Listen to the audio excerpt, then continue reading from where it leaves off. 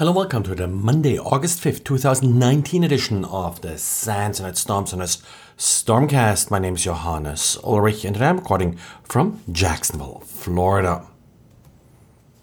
We got a nice blog post by Avinash Jain, and he's talking sort of about a follow-up of some discovery that he made a couple months ago about exposed Jira servers. Now, back a couple months ago, it was in particular about a NASA Jira server that he found, but he took that a little bit further, and what he found was literally hundreds, if not thousands of Jira servers, some of them belonging to Fortune 500 companies that are exposing user details. The problem here is that in Jira, when you're setting up a project, by default, the visibility is set to all users and everyone, which actually means, well, literally all users, not just users that are registered with the server. Instead, it exposes, for example, user names and email addresses, as well as their roles and Jira groups to anybody who comes across that Jira server.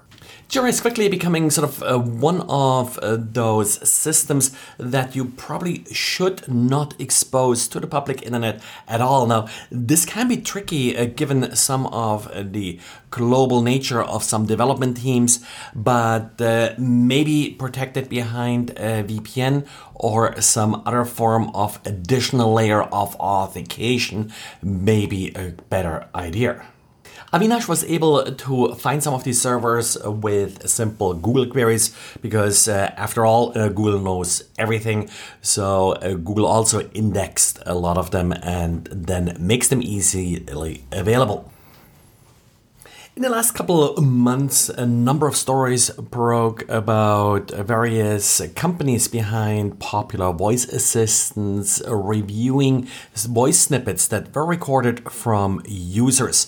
All the big three were affected by this: Google, Amazon, as well as Apple, and they now have all reacted to some of these issues. First of all, Apple decided to stop the manual review altogether. With Amazon, you now have the ability to actually opt out of this review. For Google, I haven't really seen anything specific from Google yet about totally disabling this particular feature. However, Google has posted about how they're using the data, and now the German Information Security Office has asked Google to stop this practice, at least, for users in Europe, because this behavior is not compatible with GDPR. So the fundamental problem here is that in order to improve the quality of these voice assistants, these companies have humans actually review voice recordings, then compare them to the automatic transcription.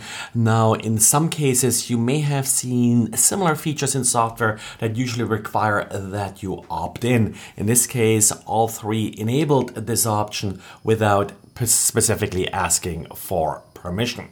I collected a couple of links to related stories about how to disable some of this and will add them to the show notes.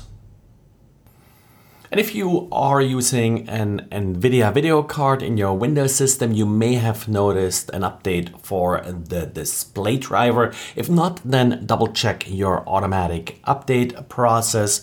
In general, the vulnerabilities being addressed here aren't what I would consider sort of super critical must patch now, but there is one with a CVSS score of 8.8, and that's essentially an escalation of privileges vulnerability.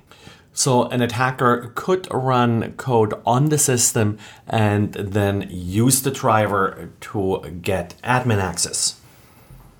When I talked about Google Chrome 76 last week, one of the fixes that I mentioned was that in Chrome 76, the file system API is available in incognito mode. The purpose of this was to make it more difficult to detect if a user has incognito mode enabled. Well, there's now a trick to actually figure out, even in Google Chrome 76, if a user has incognito mode enabled. And well, it comes back down to a good old timing attack. In Google Chrome 76, files are stored in RAM in order to be not persistent.